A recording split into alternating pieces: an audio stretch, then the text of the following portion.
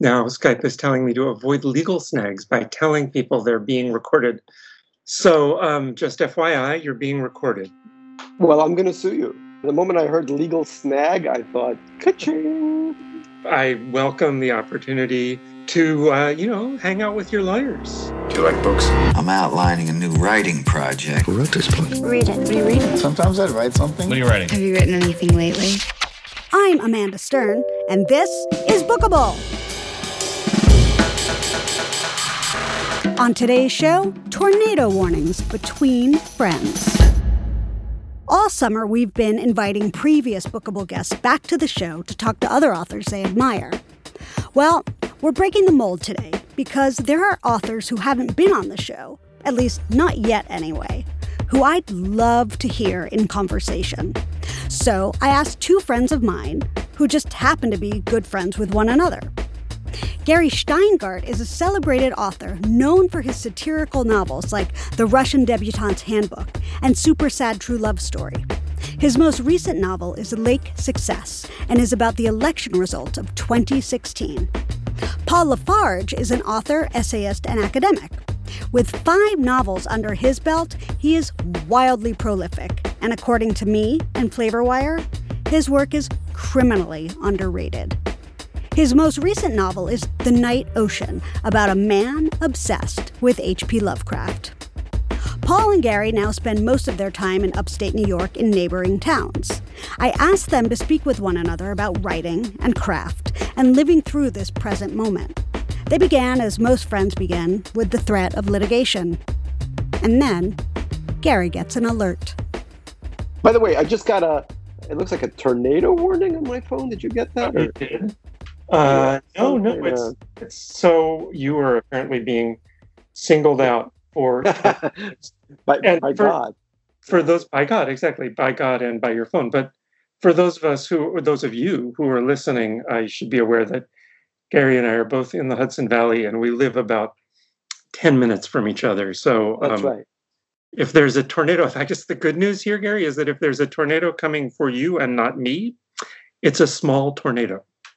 Yeah, it actually says a tornado warning has been issued for, and it just gives my address. So I'm the only one. It's just coming for me. I mean, and given how my life has turned out, I could sort of see that being the end. A one-man tornado. Yeah, no, it'll be. Your son probably summoned it up out of frustration at having to do classes on Zoom. Yes, he said, there's only one way out of this, and it will be the one-man tornado. Keep an eye on the horizon. If you see a black funnel-shaped cloud approaching, we'll continue the conversation from your basement. Yes. What are you? Can you hear me? I had a little sound glitch there. Oh yeah, I'm here. Okay, good. So I had a question for you, Gary. You did? Oh, that's great. That's great. I was really proud of myself. I came up with a whole question. Okay. It's even sort of relevant to the conversation we were just having about the Trump dynasty. Mm-hmm. And it really has to do with writing about the present. And I was looking at Lake Success again last night, which I think I'm enjoying it even more now than I did the first time. But no, seriously. You're the best. Thank you. I'm really grooving on it.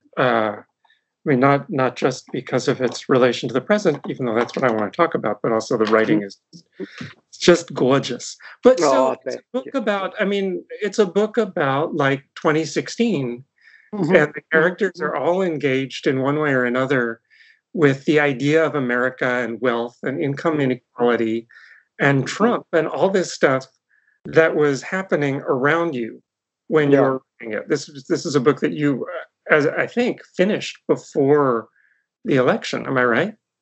Finished right after the eletion. Right after the election. So there was actually a scene taking place in the election. Yeah. Oh God! Right.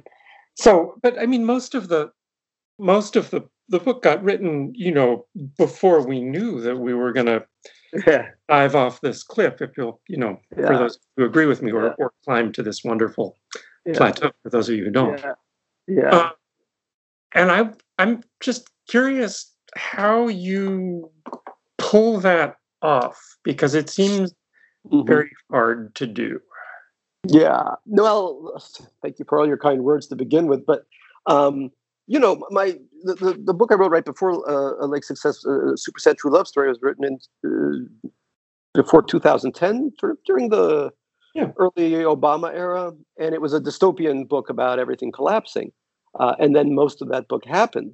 But in 2000, for Lake Success and for the book I'm writing now, even for a pessimist like myself, it's hard to outdo the level of dysfunction and you know, neo-Nazi horror that we're dealing with right now. So there's no way that I can sort of beat the times in terms of writing in my usual sort of Soviet Ashkenazi pessimist way. So the only way I can do it is to actually chronicle as best as I can what's happening.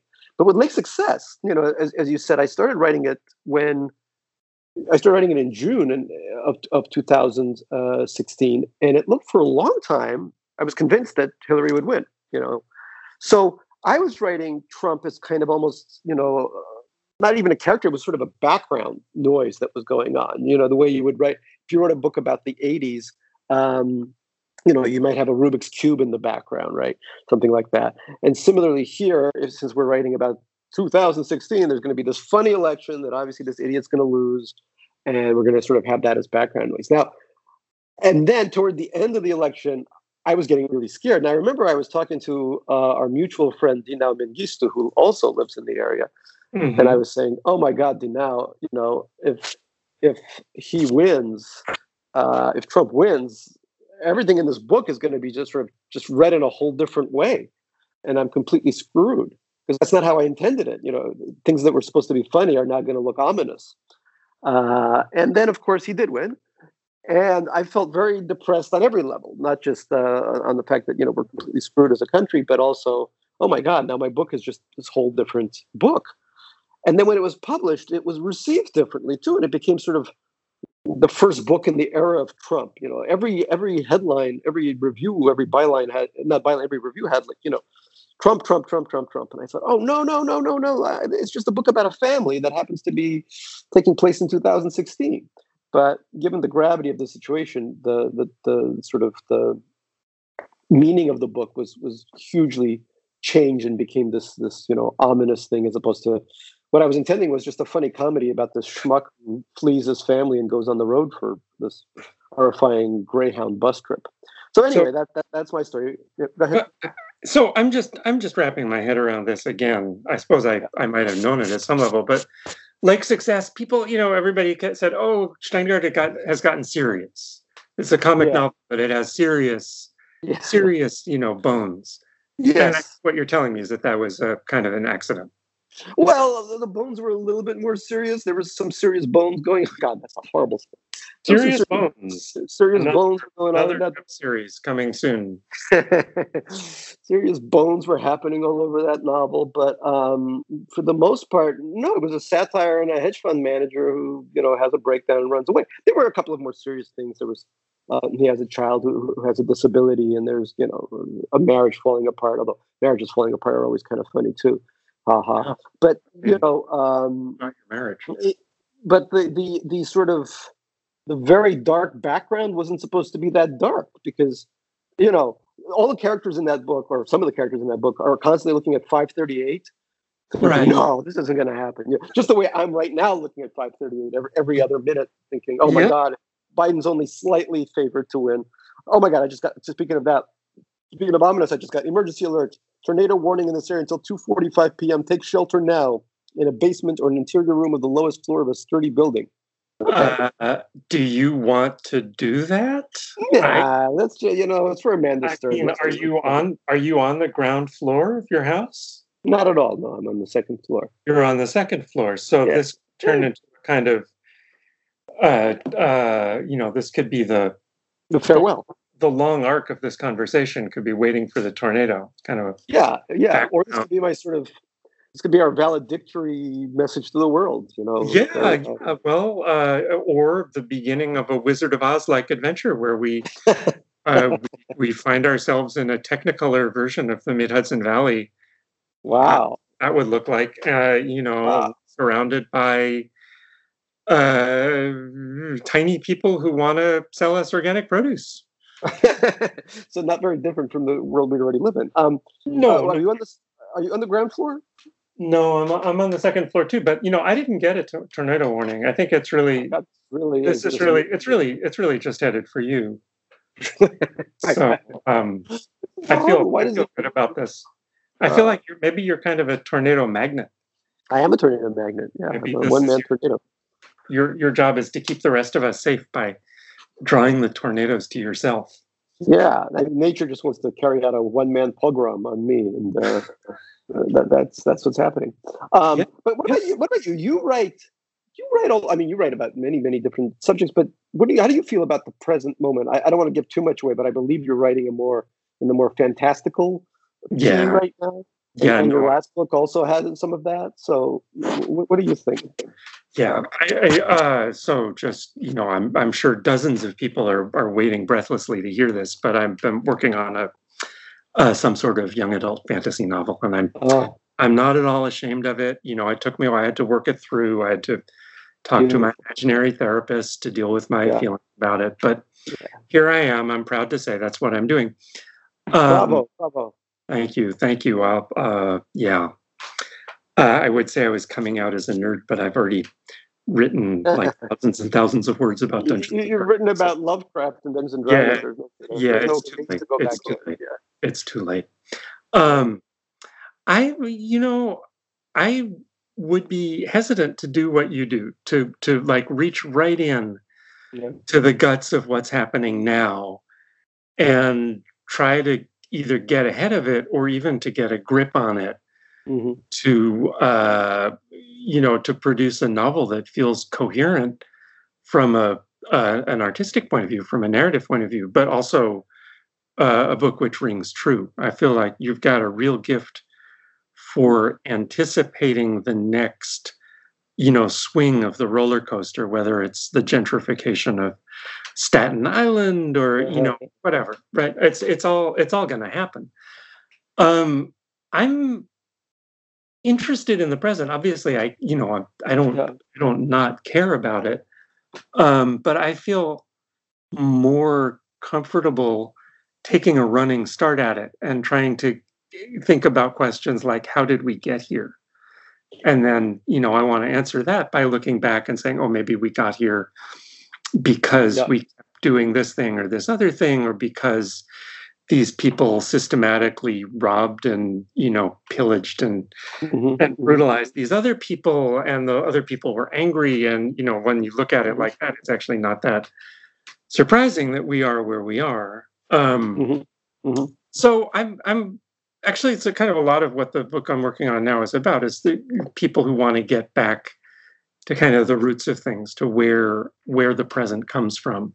And I did it. I did that a little bit with a book I wrote about urbanization in Paris. Yeah, that's right. Yeah, Haussmann. Haussmann. Yeah, it's just I was thinking about gentrification in San Francisco in the 90s, and all of this demolition boom, and all these new buildings going up, and obviously that's still going on, and how this how a giant influx of capital can change a place, or just transform your experience of the place you live. And I could have tried to write a San Francisco book about that, but instead it seemed more fun and in a way more useful to look back and say, this is maybe the first time something like that happened. Let's talk about how that played out. I couldn't agree more. I mean, I think that's such a great way of. I remember right when Trump won, I was in London. I was talking to a British friend of mine, and he said, "Yeah, I'm going to write about the Trump era." And I'm like, "Wow, that's great." He's like, "Yeah, but it's set in Victorian times. That's the difference." And I thought, "Oh, you brilliant weasel, you got away with it. Yeah, you can sort of write about the court of Jared, but it's set in, I don't know, the Sun King's court or whatever." Yeah. I don't know if the Sun King was there in Victorian time, but you know what I mean. Go ahead. Court. No, I think you're doing. I think that's a great way to approach it, and I think it's a very smart, and also kind of the brilliant part of it is when you're approaching readers is that a lot of readers don't want to read about the current era, or if they want to read about it, they'll buy some tell-all book or a series of essays that attempts to connect history with what's happening now. But what I don't know why I keep doing this, but I keep doing this. And the book I'm writing now is set in the time of COVID, and pretty much set in exactly where we're about to be hit by a tornado, or I'm about to be hit by a tornado. And I don't know why it is that I can't look away. I guess it's because, I mean, maybe one reason is I've done a lot of journalistic endeavors. May not sound right, but for a long time I was a travel journalist. Yep. And I kind of would just, and those were some of the happiest days of my life. I would just travel around the world for Travel and Leisure magazine and write these funny long screeds about whatever I was seeing.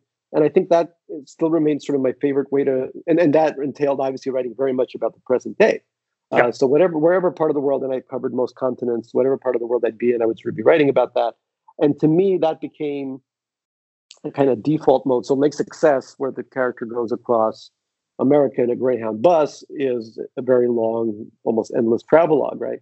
Where that keeps happening. And the book I'm writing now, which is set almost entirely upstate, is a kind of stationary travelogue, if you will, where I'm just constantly writing about the 2 or 3 roads that I keep walking on, all, back and forth. And you've walked on some of those roads with me. So it's sort of like, the Chipmunk Chronicles. There's another groundhog or chipmunk or whatever. So I don't know. This may be incredibly boring for the reader eventually, but it's for some reason I can't reach back into the past. Maybe it's I'm such a narcissist, even though I'm not a boomer. I have such narcissism that I'm like, I know people existed in the 17th century, but were they Gary? Yeah, it's a sort of an unanswerable question. Because it might be yes, they were. They were definitely Paul. Yeah, you may actually be, one of those beings that that returns every generation. Right. There's a Gary in every era. You could be the Forrest Gump of literary satire. Wow, that would be a funny novel, like a Gary for every century, a Gary for each season. When you're done with this book, do you want to say what your book is about, or are we keeping it under? Pretty much what I've just said in the sense that it's a group of people. So when I was growing up, I was sort of this chipmunks. Yeah, chipmunks. Tornado chipmunks. When I was a kid, the reason I kind of fell in love with this area, which is why I spend most of the year here, is I went to this Russian bungalow colony across the river in a place called Ellenville, New York, which is high up in the Catskills, or low down in the Catskills, or somewhere near the Catskills. But in any case, it was a Russian bungalow colony. There were a lot of Russians, a lot of smoked fishes were being eaten. And I loved it so much. I didn't know English well, so for me it was such a great escape from New York and from this horrifying yeshiva that I went to. So I always loved this area, and I decided to spend most of my time here. But in this novel, we have a kind of character who looks a little bit like me, failing novelist, Russian, and he decides to build his own bungalow colony. So he has these like 5 deluxe bungalows, and he invites all his friends up to his cabins, and this is just as COVID hits, and then they all remain stranded there for a long time. So that's kind of the bare bones of it. Decameron-like thing, in a way. Exactly. Very Decameronish, except instead of just telling tales to each other, they started sleeping with one another. So that has kind of a more, writer's colony retreat kind of vibe. But there's, 2 of them are married, they have a kid. There's all kinds of little things happening. So it's a little bit more. It's a little bit larger, and at the same time a lot smaller. So it's strange, and I think it's coming out of me now because I'm trying to deal with the fact, as I'm sure you are, that we're stuck here for a very long time. Thankfully, there's you and I go for wonderful, beautiful, scenic walks, and occasionally a very safety conscious meal. But I'm just trying to process the fact that for 6 months I haven't even seen New York City. I'm going to see it next week for the first time, but it's been 6 months of urban celibacy, so to speak. Mm-hmm. Mm-hmm. Yeah, I mean, I feel like I'm doing my processing by retreating into the world of, I don't know, not exactly dragons and unicorns, but but some other world. How do you find that? I mean, how do you find writing about dragons at a time where you have a dog. I guess that's close enough. But, you're sort of, when you look out, does the ceaseless natural elements of where we live contribute or detract from this giant journey of the imagination? So for me, this is the world that I'm spending most of my time in comes right out of living here. Mm-hmm. And you've been to my house. You've seen my porch. Yeah, there's beautiful porch. One of the best porches out there, honestly. Well, I'm very happy with the porch. I don't take a lot of credit for it. It was all sort of there before we arrived, and we haven't even we've barely swept. I mean, it's it's just the way it was when we moved in 10 years ago. But right, if you sit at the porch, having breakfast or drinking a cup of coffee, you look out at this field, which is just wild crud growing. I could probably learn what the crud is, but that would involve getting up close to it and then maybe getting bitten by a tick, and I don't want to do that. So I sit on the porch and I look out at the field of overgrown wild crud, and then behind it there's this wall of trees, and it looks like you're kind of at the end of civilization. It's like here you are, and then if you were just to get up and go across the field, you'd be in the wilderness. Mm-hmm. And when I moved to this house, I really thought that was true. I was like, wow, we're at the edge of the woods. Then I took a walk around the road that goes behind our house and realized that those woods are about 100 feet deep, and then you get a subdivision. But I do like thinking about what it's like to be at the edge of the wilderness, and what the wilderness might be like, and what people might do with it. And America was supposed to be a place of dragons, actually. When Cotton Mather was writing about it way back in the times of 18th century Gary, he writes about dragons. There's demons, and there's witches, and there's dragons, and sometimes you think he's being metaphorical, but sometimes you think straight up he just means if you were to walk west from Boston, you would come to the place where there are these giant fire-breathing animals that would kill and eat you. It's called Kentucky, but yes. I mean, I think you probably only have to go, I don't know, maybe as far as Springfield, but whatever. So there's this bit of fantasy about the wilds already mixed in with the idea of being here. And I feel like as I'm writing this book, I'm just trying to unpack that a little bit, and starting with the wonder of the great woods, and then maybe moving towards the reality of the great subdivision. That's right. Yeah. And do you find, as I sometimes find, that because not so many conversations happen during our daily lives, that it's wonderful to write down dialogue, just because it's the people talking that we're not hearing with our own ears? Yeah. I think the only way I've managed not to go completely crazy, also having a dog, I have to say. But I can't have two-sided conversations with the dog. I tell the dog jokes, but he doesn't really like my material. I find writing a completely healing or restorative or life-saving activity right now. It's a way to be in a world. I realize I'm writing all these scenes at parties. Yes, me too. Large gatherings, and there's a concert and a play and a carnival. Yes, and it's just all this stuff I wish I could do. Yeah, that's right.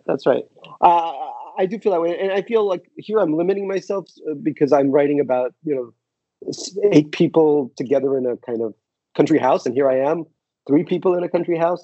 But I'm because I'm able to sort of manipulate all these people into having fights and affairs and all this stuff, I get to sort of recreate a noisy summer. And usually I don't have a bungalow colony, but I usually do invite people to stay up here for a while. And I miss that quite a bit. I'm so happy you're here, and I can hang out with you, but there are not a lot of people, especially in the beginning when this was starting. I wanted to limit the number of people I saw just because it was a bit scary to interact at all. But I do feel that and also I've been reading a lot more just because books contain so many people, and also watching a lot of a Japanese reality show I've been obsessed with called Terrace House, in which very much like and it actually does play a role in the book that I'm writing. A group of Japanese young people are thrown together in a luxurious house in Tokyo or elsewhere, and they get to hang out with each other and go out with each other and stuff like that. So that's been my sort of escape. How many episodes of that are there? Like 5,000 episodes? I think there's about like 500 episodes. 500 each one, and during each episode, almost nothing happens. They'll maybe make some soba or make some tea and talk about their career prospects. But I love it so much that I couldn't stop. I've seen them all, except recently it's been canceled because one of the contestants, or not contestants, one of the roommates of the house committed suicide after she was bullied.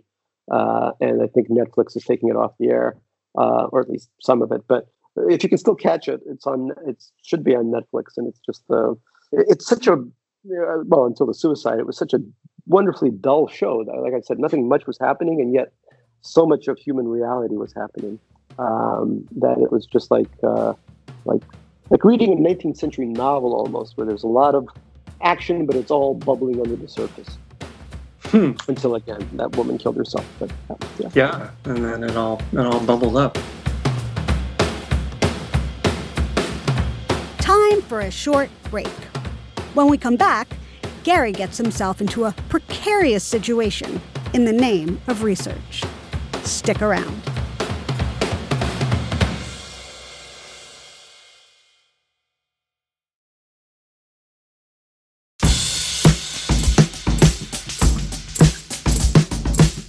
Welcome back to this bookable bonus conversation with Gary Shteyngart and Paul Lafarge.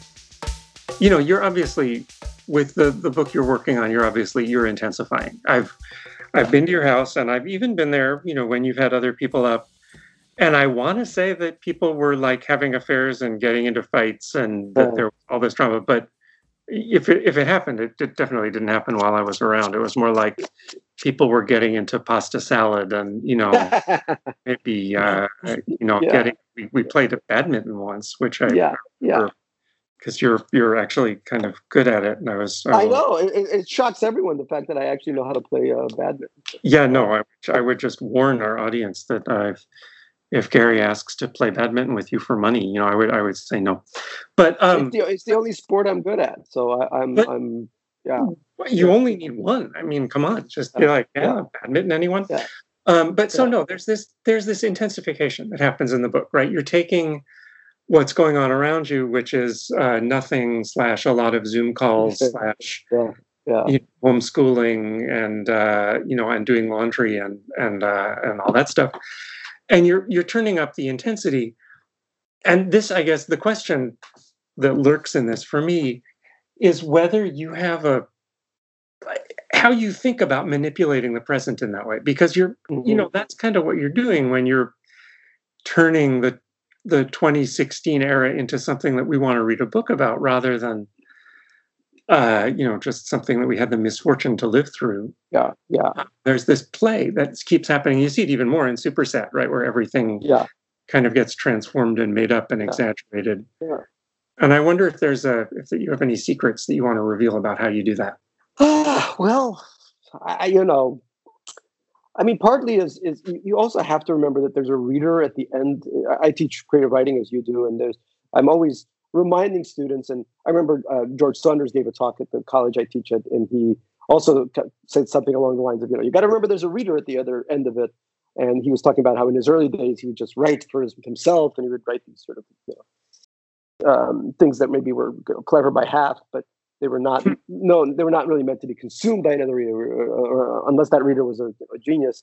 My approach is really that it's important to remember that somebody has to read through all this. So again, I don't want to we're already living through all this stuff. We already feel the sadness of so many people who have just died. We have a political system that means a lot more people are going to die, and that that the horrors and inequality that we see are just going to continue over and over again, if not be magnified under a second presidency, a second term for our fearless leader. So it's like with Lake's success, I thought I could invoke the Trump name because I was writing about 2016 and because I thought it would just be a joke, But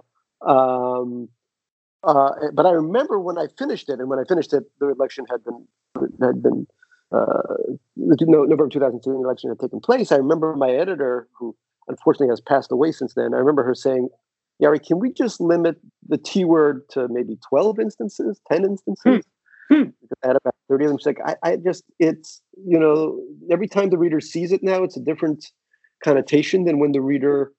Then, if Hillary had won, when the reader would have just, glossed over it as this funny peculiarity of the year 2016, or maybe funny isn't the right word, but this awful, strange 2016 peculiarity. But now it was the reality of the world we were living in, And so in writing about 2020 in this book, I'm noticing that I'm never writing the word COVID-19 or Corona, It's just sort of almost... Did you make up like an alternate plague? No, I didn't make up, I don't know, Heineken or some other name for a beer-based virus. But I do. I do find that that I can mention that people are wearing masks, for example, and there's a lot of, when they do venture outside of the house, there's hand sanitizer and stuff, but. Because the other question I also have for the is if there's going to be a series of fictional representations of COVID in theater, in film or books or other forms of art, is it going to be sort of, oh, look, this only happened for a year and we went through this awful time, or is COVID going to be with how we live for a very long time with us? And I think it's more of the latter than the former. I think if you're going to be writing about the present, you're going to be writing about the effects of COVID. I as somebody who writes in the contemporary scheme, I can't quite avoid it. But at the same time, but let me ask you. I mean, you're out there dancing with dragons in your book. Do you feel that the horrors of what's happening now, politically and epistemologically, if that's the word, are affecting what you're writing, even if you're setting it in a different key, so to speak? Honestly, I don't know. I feel, there was that, I was just thinking about Sloane Crossley's piece in the Times, whenever that was in the spring, that said, don't write your COVID novel yet. And here I am. Very intelligently, surmised that there are all these writers with a lot of time on their hands. And, everybody is thinking, wow, this is great material because nothing like it has ever happened to me before. But of course, the problem there is that something like it is happening to everyone else now. So if you were to write about, your experiences with, mask fitting or getting into an altercation with somebody at the grocery store or whatever, you would be writing about something that most of your readers had also been through. And you'd really need to bring some unusual energy to it.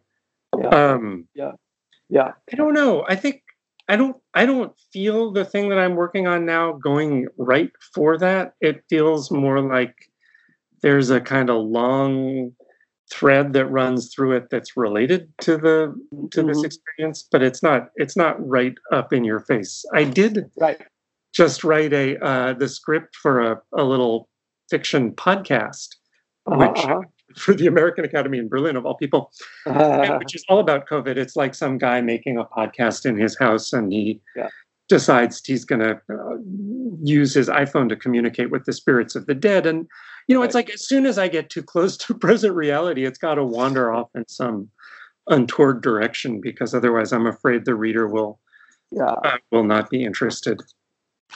That's interesting. Wow. Wow. But I'm also, sorry. Yeah. also, just also because the president is so weird. Because it's like, why? Probably there are people who are speaking to the spirits of the dead. And in fact, I started writing this thing, and then 3 or 4 days later, there was a piece in the Times about what's it like to be to do lockdown in a haunted house. Yeah. And they found 4 people who were quarantining in houses that were supposed to be haunted. Yeah. Well, that's really interesting. You mentioned the Times. In Super Sad, the Times has been rebranded as the New York Lifestyle Times, Right. and is mostly about lifestyle, the news. But I feel like the Times is throwing so much at it, and on other publications, but chiefly the Times. There's just so much lifestyle stuff and information about living with COVID that there's a novel published every day about life in COVID. Maybe it's not a novel because it's nonfiction, but there's a nonfiction version of a novel about every single infinitesimal part of living during these times. It's been explored so much. So the question I have is, what can I bring to it that that maybe is a little bit different? And the only answer I have for myself is that I can hopefully make it funnier. There's a lot of humor. Misbehavior. The Times is essentially writing. It's like writing the encyclopedia on how it wants people to live. Right. Every bit of the Times now is, it's so prescriptive. But misbehavior, bad behavior, people doing strange and horrible things. Yeah.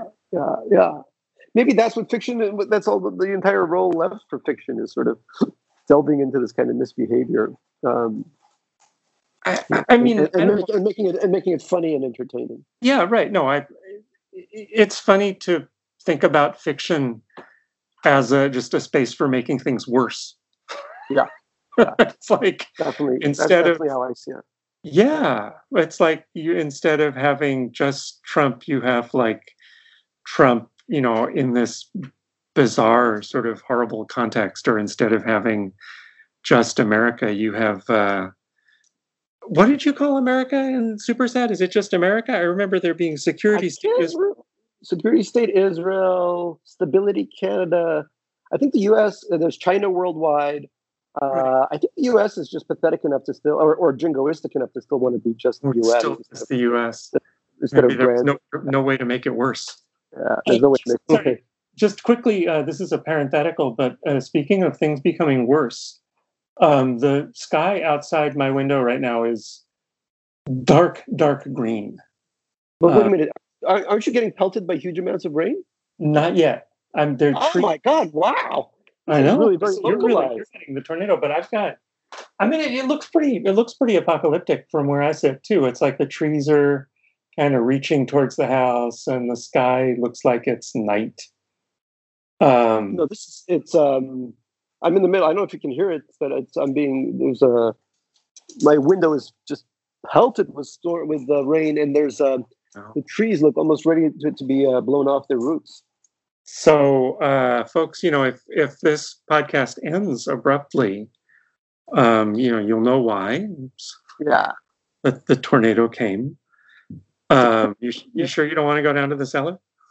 Yeah, I'm going to weather this out, so to speak. All right. You're very brave. You're a courageous person. This is what the dystopian writer does. He says, "Tornado, here I am." Yeah. Tell me a story, tornado. Tell me a story, tornado. I'm on the 2nd floor, way above ground level. Bet you can't find me. Yeah, you're going to be checked in the basement, but I'm up here.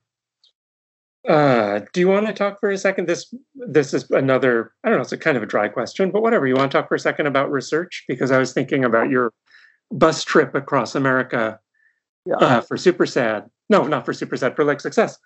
And, you sort of put yourself in some interesting situations. Yeah. I mean, I found myself, surrounded by white supremacists on a bus in Louisiana. I guess that's not such a shocking statement. Talking about, crucifying Muslims and Jews. And I thought, I have one of those categories feels very familiar to me. I mean, to the point where, just like the character in the book, I bought a New Testament coloring book at a Greyhound shop in Shreveport just to prove to these guys that because they kept eyeing me with a slightly. So that instead of thinking that you were Jewish, they would just think that you had some serious developmental delays. I just discovered 2 Romans or whatever Trump called it. Look, it's purple. Purple. So yeah, that was there was definitely a lot of research, and I also hung out because the main character is a hedge fund manager. I hung out with hedge fund managers for 4 years, so I really paid the price there. There's a lot of research. I remember that being dangerous in the sense that you had to do a lot of drinking. We'd stay up till 4 a.m, drunk out of our minds, people blaring about their horrible lives. No, it was very. I'm surprised my liver survived that one. But you're doing some research for this book, right? I remember you were in Minnesota. I was in St. Paul long before the George Floyd thing went down. Although I've stayed in touch with some of those people, so I hear about it from them. Oh wow. Yeah, this is back to the weird ways in which the things that you make up or the things that you read about in history end up showing, kind of showing their faces in the present. So part of the book that I'm working on takes place not in a fantasy world, but in America. I mean, sort of a fantasy world, I guess. But but there are these weird rhymes between things that I had made up or that sprang out of books that I'd been reading about the Puritans or the frontier in Western Pennsylvania in the 17th and 18th century, and these kind of crazy interactions that people had with each other, and things that are happening, in Minnesota and other parts of the country now. And I don't know entirely how to explain it, because it's not like I knew that this was all going to be the case. I learned some stuff, and then I thought, I'll go to this place because that sounds fun. And I learned some more stuff, and I thought, well, this is actually strangely congruous. And fits in, right? Yeah, it all sort of belongs in the same story. And how odd it is that I happened to learn the 18th century version of it first, and now I'm reading. Now I'm talking to people I'm talking to Hmong people in St. Paul who have came there after the Vietnam War and have lived there ever since in large numbers, and have a very particular culture in relation to the written word and all this stuff that I find totally fascinating for very strange reasons. I don't think I'm putting myself in danger. I think the worst danger I am in is maybe of food poisoning. If I eat something that was not properly, cooked. Yeah, that was definitely something on the hound you had to watch out for, badly cooked hound dogs. Don't you find that research is just spectacular? I mean, you go in, you're introduced to a new way of living, a new way of thinking, and you just get to. I find that I often find that the books that I read that have huge amounts of research baked into them are just absolutely amazing, and maybe that's because I've always been sort of into novels that brush by the category of travel journalism or just journalism in general. Yeah, no, I completely agree with you. I was, when I was writing The Night Ocean, which is about horror writer H.P. Lovecraft and his friends, I wrote part of a draft. I wrote hundreds of pages of a draft where I just made all the characters up, these minor pulp science fiction and horror writers from the 20s. Right. But then I had a free period of time, and I was at the New York Public Library, and I read about the actual people who had been part of Lovecraft Circle, and they were so much crazier and so much more than anything I could have come up with. I was like, I'm just going to use these people because they're infinitely better than what I imagined. They do things that I would never have expected them to do. Yeah, and their lives bend in ways that you either wouldn't see coming or would be afraid to include in a novel because it's too novelistic. Right. That's right. That's absolutely right. Yeah. But I don't know, can I ask you a question? I think every now and then about the Google Earth research and how not satisfying I find that. Oh my God! I would never even imagine doing something like that. I was about to say in Night Ocean, there's just such a wonderful sequence in Mexico City. Just so incredible. And I thought, as I was reading, I thought, wow, Paul really went there, I went there. I mean, I went. Yeah, that's what I mean. Yeah. I tried to find the places where the characters were. They had all been turned into garages for some reason. But, I guess people in Mexico City need a lot of parking. But yeah, you kind of, I feel like you kind of have to go places and experience them and breathe the air and eat the food, which of course, especially eat the food. Yeah. Yeah, especially the food. But if we need to be in touch with the material, like literally in touch with it, then it makes total sense to me that you're writing this book, because this is what you can reach right now. That's right. I mean, I've always thought that, for example, in the Soviet Union and the Soviet bloc countries, there's a lot of science fiction, because science fiction allowed people to escape into another version of reality, obviously. And you could more stealthily criticize the current system if you were able to sort of, project hundreds of years into the future. And I think look, these are just, since I've left the Soviet Union, since I've left the dictatorship as a child, these are the saddest moments of my life, I would say, just in terms of being a human, being a citizen, being a person, and even being a citizen of the planet, knowing where everything is headed. So I'm constantly being torn between the idea of doing going back and doing something set in just a different planet, and because it's a little too painful to even write about today, even using euphemisms for the virus and for other things that are happening, and never quite mentioning there's not going to be any use of the T word in this novel. There's no Trump. But even so, it's just, you're constantly thinking, should I escape or should I remain? Because that's the one thing that we as writers can do, is that we can't leave our bodies, but we can definitely float away into another dimension if we need to. That this is going to lead us to talking about Canada, right? Oh yes, I knew it, and I'm so. So for the listener, Paul and I are insane fans of Montreal, just huge fans, and we've been there together. We're a pretty close drive up from here. I celebrated my 30th birthday there. Yeah, Paul is a great French language. Yes, Paul speaks 4 of the languages up there. Oh man.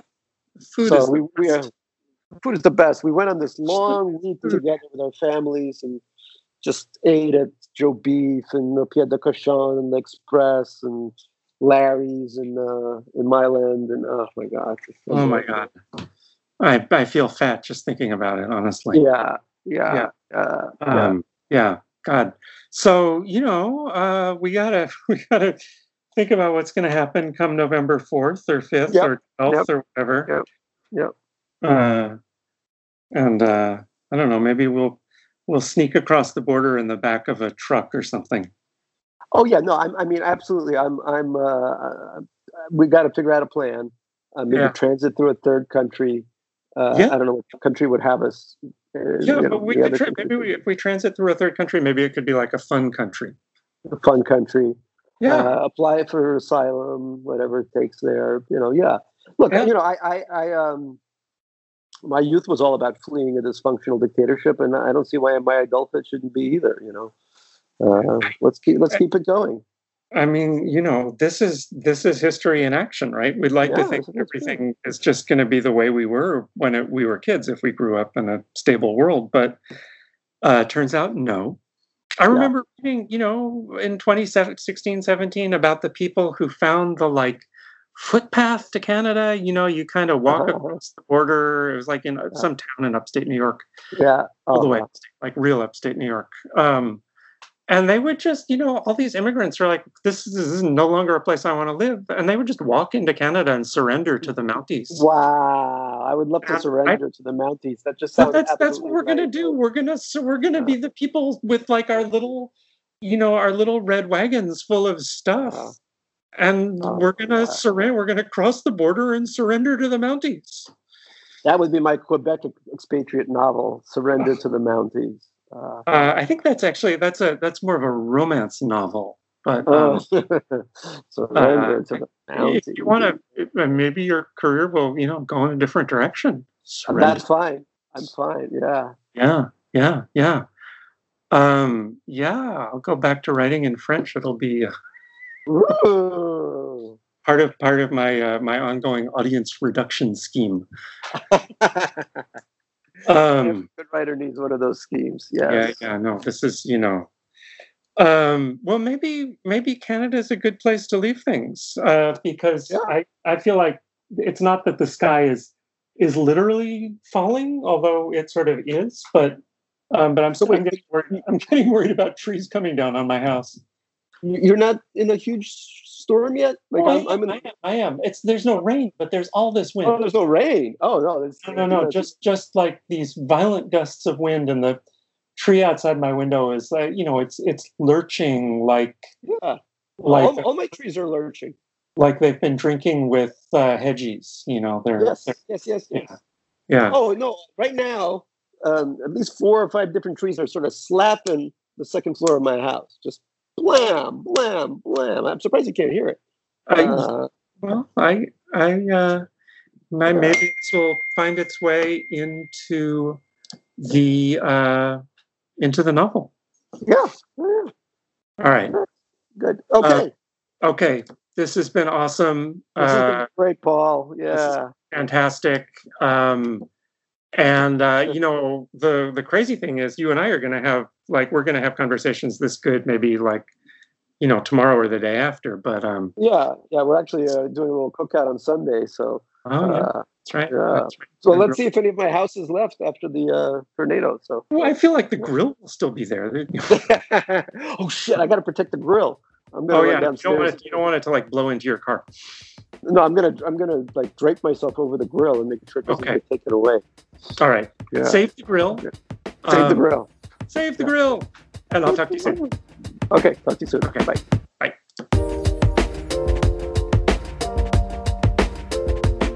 Thank you, Gary, and thank you, Paul, for this incredible conversation. Gary Steingart's most recent book is Lake Success. It's published by Random House, and the paperback is out now. Paul Lafarge is the author of The Night Ocean, which is published by Penguin Books, and the paperback is also available now. Bookable is a production of Loud Tree Media. I'm your host, Amanda Stern, 5 feet tall but as alert as a tornado warning. We're produced by me, Beau Friedlander, and Andrew Dunn, who also mixes and sound designs the show. Beau is Loudtree's editor-in-chief. Find us on the web at bookablepod.com and subscribe and rate us 5 stars on Apple Podcasts or wherever you get your shows. That's one of the best ways for other listeners to find Bookable. And if you want to learn more about our guests, find us on Instagram at bookablepod and follow me, your host, at A Little Stern. We're back next week with another new episode of Bookable, and we will see you then.